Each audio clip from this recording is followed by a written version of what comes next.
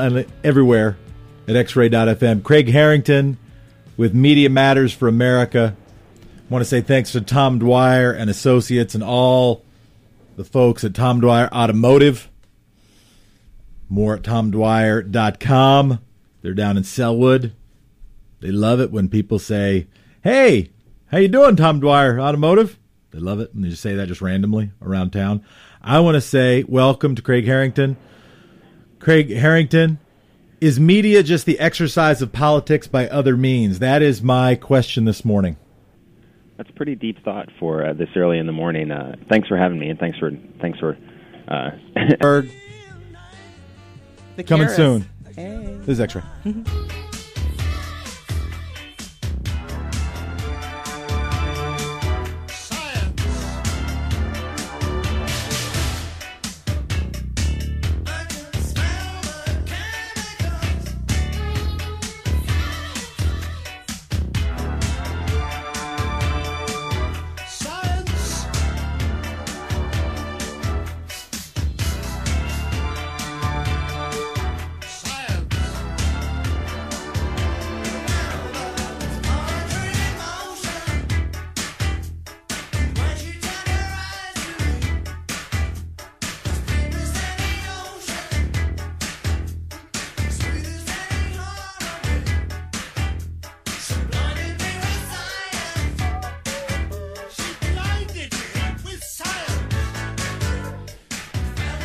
You're listening to X-Ray AM, your show of shows. I'm Jefferson Smith. I want to say thanks to all our listeners. The 7 of you are awesome human beings. Kira Klingenberg and Kira Lindenberg from Science Project. Everything is interesting.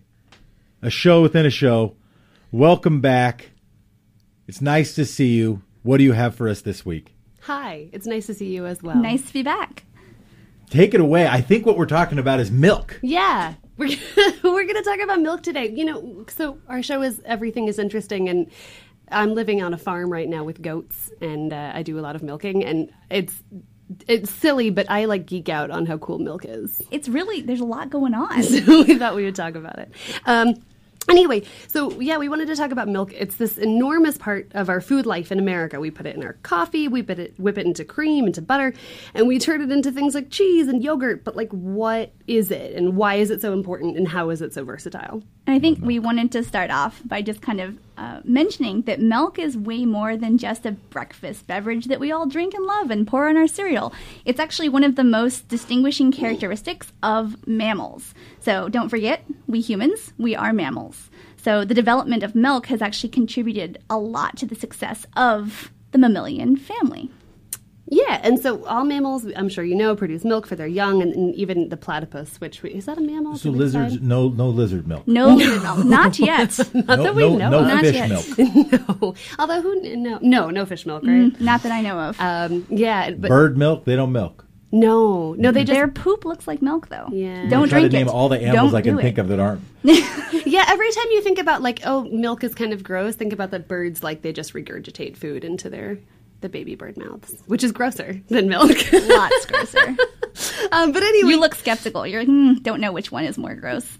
So mammals, part of what makes us unique as animals is that we do a lot of gestation inside the womb, and then we come out and we continue to grow. Whereas a lot of insects, they don't get that much time in the womb. Right, they just sort of pop out, ready to go, ready to attack life. We pop out helpless, naked, and afraid. Right, exactly. Yeah, and it's, if I was a wasp, then maybe I would eat the caterpillar that I was laid inside. But because I'm a mammal, I have to come out, and my mom has to keep feeding me. So. Milk gives these newborn mammals the advantage of having this ideal food available immediately after birth, and so we get to keep developing. Yeah, and so, all mammals at some point figured out that milk is pretty great. But then we humans, with our big brains, we did a really clever thing, and we figured out that other mammals' milk is also great. Yeah. And what mammals did we figure out how to get milk from? Well, introducing the ruminants. So cattle, water buffalo, goats, camels, milk yaks. Yeah, milk yaks. So these ruminants, these creatures, they're important because some 30 million years ago, all of them evolved the ability to survive on nothing but dry grass. which is very incredible because if you think about it, dry grass isn't exactly the most nourishing of food, and humans certainly couldn't survive on eating it alone. Yeah, and so milk is great. There's, besides the water, there's fats, there's proteins, there's sugar, there's essential minerals, there's enzymes, there's mammary gland cells, which don't ask me what that is. There's living white blood cells, and there's all these probiotics, which, babies don't, most of us have a probiotic system within our gut, and we get that from the milk from our mothers. Right, and so ruminants were able to figure out how to basically extract the nutrients, all these great nutrients from high fiber, poor quality plant material and turn it into this rich, nutritious milk that we then steal, which is very clever from us. And milk being this powerhouse of super crucial ingredients all wrapped up into kind of one nicely packaged liquid food is pretty awesome for us. You know? I mean, the fact that it's just there, that we can get it from these other animals. And then we use it also to make all sorts of delicious foods. Like, I don't know, what are some of your favorite milk products? Milk. Milk? Just straight? Do you just drink straight milk? I like milk. I don't. Yes. I've been doing a lot less on account of not wanting to be fat and wanting not to eat as much. Because what I most like is milk and cookies. Yeah, that is probably my favorite thing. Is like warm cookies and milk is probably my favorite thing to eat that there ever has been. A close second is milk and donuts. So generally, and followed by milk and banana bread, followed by milk and, well, maybe even ahead of that might be milk and chocolate cake. You see a theme, right? As I like sugar breaded items, and then wash it down with milk. This is what I like to do. I don't believe that that any of those parts are good for me. Now, you're telling me the milk is good, but I have been wondering if milk is in fact good after I turn, because there's a school of thought that milk isn't good anymore after, it's not good for you after you've turned 2. You know what I'm saying? After you're no longer. Yeah. Right? And so this may be one of the things you're talking about. But yes, I do. I have enjoyed the milk. Yeah, we will get to that lactose intolerance discussion a little bit later. Yeah, you're actually very lucky that you're able to. I mean, a lot of people could, if they had that much milk, milk and cookies today and milk and cake tomorrow, they would be really, really sick. And so you are probably the descendant of people that developed lactose tolerance, which we'll talk about. I may have been lactose intolerant that whole time. I'm not saying it was good for me. Well, I am on a crusade to get fat, apparently, because 2 of my favorite milk products are whipped cream and butter. So turns out making them is all about chemistry, so we got a little bit on that. Yeah, butter and whipped cream, they're really the same. They start with cream, which is like the fatty part of the milk, and then it just basically comes down to how hard you stir it or shake it. Okay, and here's the fun part, right? So let's say you take cream and you put it under a microscope. What you're going to see are kind of all these beautiful spherical globules made of fat molecules, and they're floating around in this solution of mostly water. So fat molecules, by nature, they tend to be what we call hydrophobic, or water-fearing. They want to stay as far away from water as possible. So they clump together and make these globules. And each globule is then surrounded by this sort of protective membrane of these other special molecules, which are called phospholipids. Oh, God. And the phospholipids act like a raincoat around the globule of terrified fat molecules, and it seals them away from the water. So now you start to whisk the cream, and you're forcing these air bubbles into the mixture, and everything starts to get jostled around. So the protective raincoat of phospholipids gets destabilized, and it breaks apart and exposes the water-fearing fat molecules to the surrounding water. As you can imagine, the fat molecules, since they fear the water, they are now incredibly uncomfortable with the whole situation, and so they seek each other out and they try and glob back together into their original globules. But you're still whisking and mixing, and it becomes increasingly hard for them to find each other. So eventually they become kind of desperate to be near anything but the water that they hate so much. And so they latch on to the relatively neutral air bubbles that you've been introducing with the whisking, and this traps the air bubbles inside the cream. And voila! We have a fat-stabilized foam, otherwise known as delicious, delicious whipping cream. Oh, and there's some sugar in there, too. Oh, yeah, there's some sugar. You throw that in there, too. But that's another story. Yeah, and then the butter, I mean, same thing. You just you keep shaking it, and the air bubbles pop, and then the fat all globs together, and then you get butter. So that would be why they're both so delicious. It takes a long time, though. So if you're trying to get from whipping cream to butter, Yeah, it takes... Get ready. Stretch, do some rich stretches. Or buy an electric mixer. Yeah, or buy some butter. Just go and buy some butter, guys. Buy some butter. So really, okay, so by domesticating these ruminants, you're able to take grass and turn it into milk. Not only were we able, as humans, to figure out how to, survive in these landscapes of just grass, but we figured out all sorts of ingenious ways in making milk really tasty. So, like you were saying, though, sometimes dairy is really hard to digest. What kind of ruminant makes almond milk? Oh, the almond cow. Yeah, the it's actually elusive almond shaped cow. like an almond. What but about if the you cashew eat it, milk? it tastes like, I was going to say, it tastes like a cashew. It's very confusing. The cashew cow tastes like an almond. The almond cow tastes like a cashew. But their milk, Yeah. But those things aren't milk, right? Those No, things are just no. like they're just like 1% like coconut product or cashew product or almond product inside some sort of soy water. I don't know. There was actually a really interesting thing that happened in the grocery industry recently where, you know how you could go and buy like Pacific brand almond milk? Yes. Well, if you look now, it's called almond beverage because the milk industry sued all of the, or I believe it was a lawsuit, all of the alternative Saying, "You're not beverages." milk. Exactly. Yeah, So you what? cannot call yourself milk. So now they have You're to. not champagne. You're they just have bubble to call wine. themselves beverages. So check that out next time you're in the soy beverage aisle. Yeah, And exactly. and so because not all of us, as I think you guys were going to talk about, not all of us are very well tolerant to drinking that stuff. No, and it's I think that's part of why it took us so long. So we only really started domesticating ruminants for the purpose of milking about 6,000 to 8,000 years ago. And before that, there were sheep that were around. We were shepherding them, but nobody drank their milk on a regular basis because it would make you really, really sick. I mean, anybody who's lactose intolerant can tell you how sick it makes you. It turns out that lactose intolerant was the norm, and that lactose tolerance is the mutation in our genes that allows some of us genetic weirdos to digest milk easily. Yeah, because we all have this gene that we create this enzyme called lactase, and that helps us. So lactose is the sugar. And we can't absorb it into our bloodstream because it's this like double sugar, and so you need the lactase to break it down into something smaller. But that's something that we stop producing after childhood because we typically stop drinking, mother's milk. Right. In theory, you'd be done drinking your mother's milk, at like 1 or 1.5. So then you no longer need. It's not evolutionarily advantageous for unless you you're to like continue to drink milk. And wait, so why is that? That's because I don't need it. Because I need lactase. Is it just because the sugar and fat I need more of it as a baby, or is there something that I need more as a baby? Well, as that a I don't baby, need anymore? you would have been drinking your mother's milk mostly for nutrients, and then at a certain point, you start to eat solid foods, and the need for the mother's milk would go down, and therefore the gene that turns on the production of that enzyme that you need to digest the milk sort of shuts down. I guess you could say it's kind of like a trade-off, right? You don't need to expend the energy to make it if you're not going to be drinking the milk. Does the enzyme go away even if I keep drinking the milk? Is it something that goes away by function of age or by function of being used to milk or not? By function of age. Okay. That's something that's programmed into us, unless you're a genetic weirdo. And then you have developed the ability to digest this milk Continuously. to keep making it. So Any kind of genetic weirdo or only the kind of genetic weirdo? that's a really good question. Just the an particular kind of genetic weirdo. There's many kinds of genetic weirdos out there. Yeah. So, and the theory is that, as we sort of started farming and shepherding in Mesopotamia and then worked our way towards Northern Europe where it was very, very cold.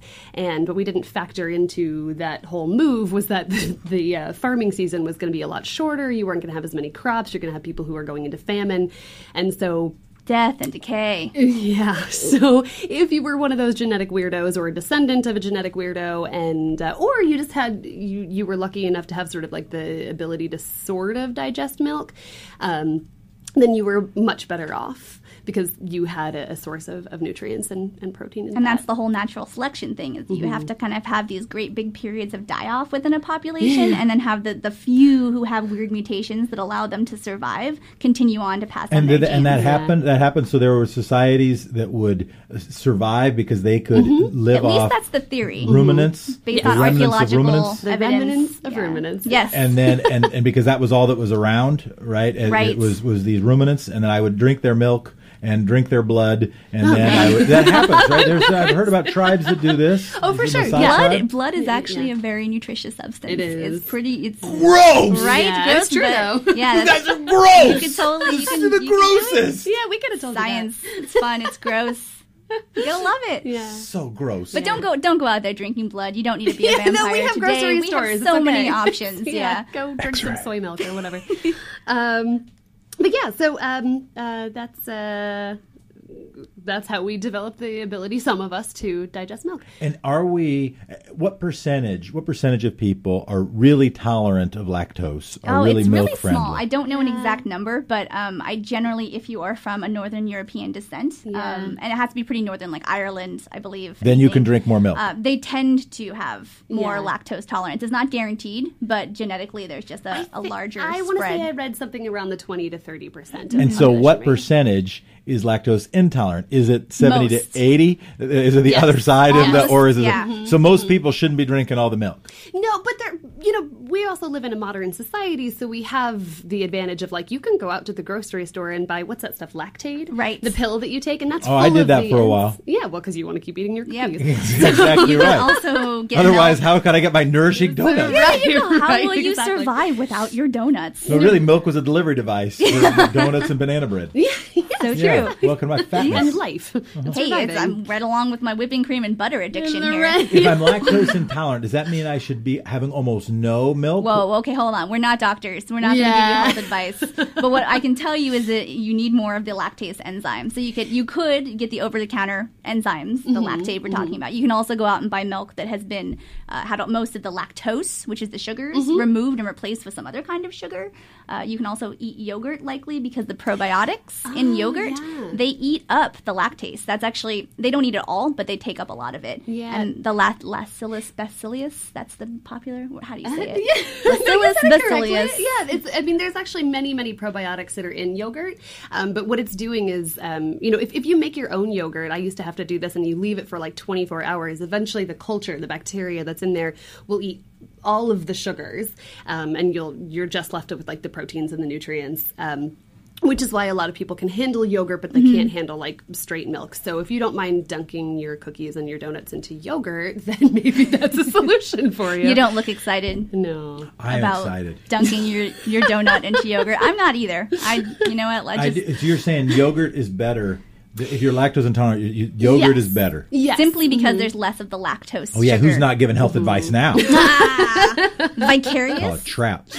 I'm hoping that's what the moderators of the presidential debate are going to do. They're going to have the skill that I just demonstrated with you to get you to give health Just advice, sneak us even in though there. you said you wouldn't do it. Ooh, you're good. You're good. We didn't What know else what do we we know? were getting into. We're about to wrap, and I am fascinated, and I care about milk, and it's a product that I have a love-hate relationship with. What else do we need to know about milk? Well, I guess one thing worth mentioning, there was sort of an article that was circulating around the last couple of weeks about how cheese is as addictive as crack. Really? Oh, God, I have so many problems with this. Because it does not sound accurate. And if you remember our show it's about not. headlines, man, headlines, they are sensationalized. Right. Yeah. No, the whole idea was there were some scientists that were talking about casomorphin, which is a protein. It's a protein fragment. It naturally occurs in milk, and Queso means cheese.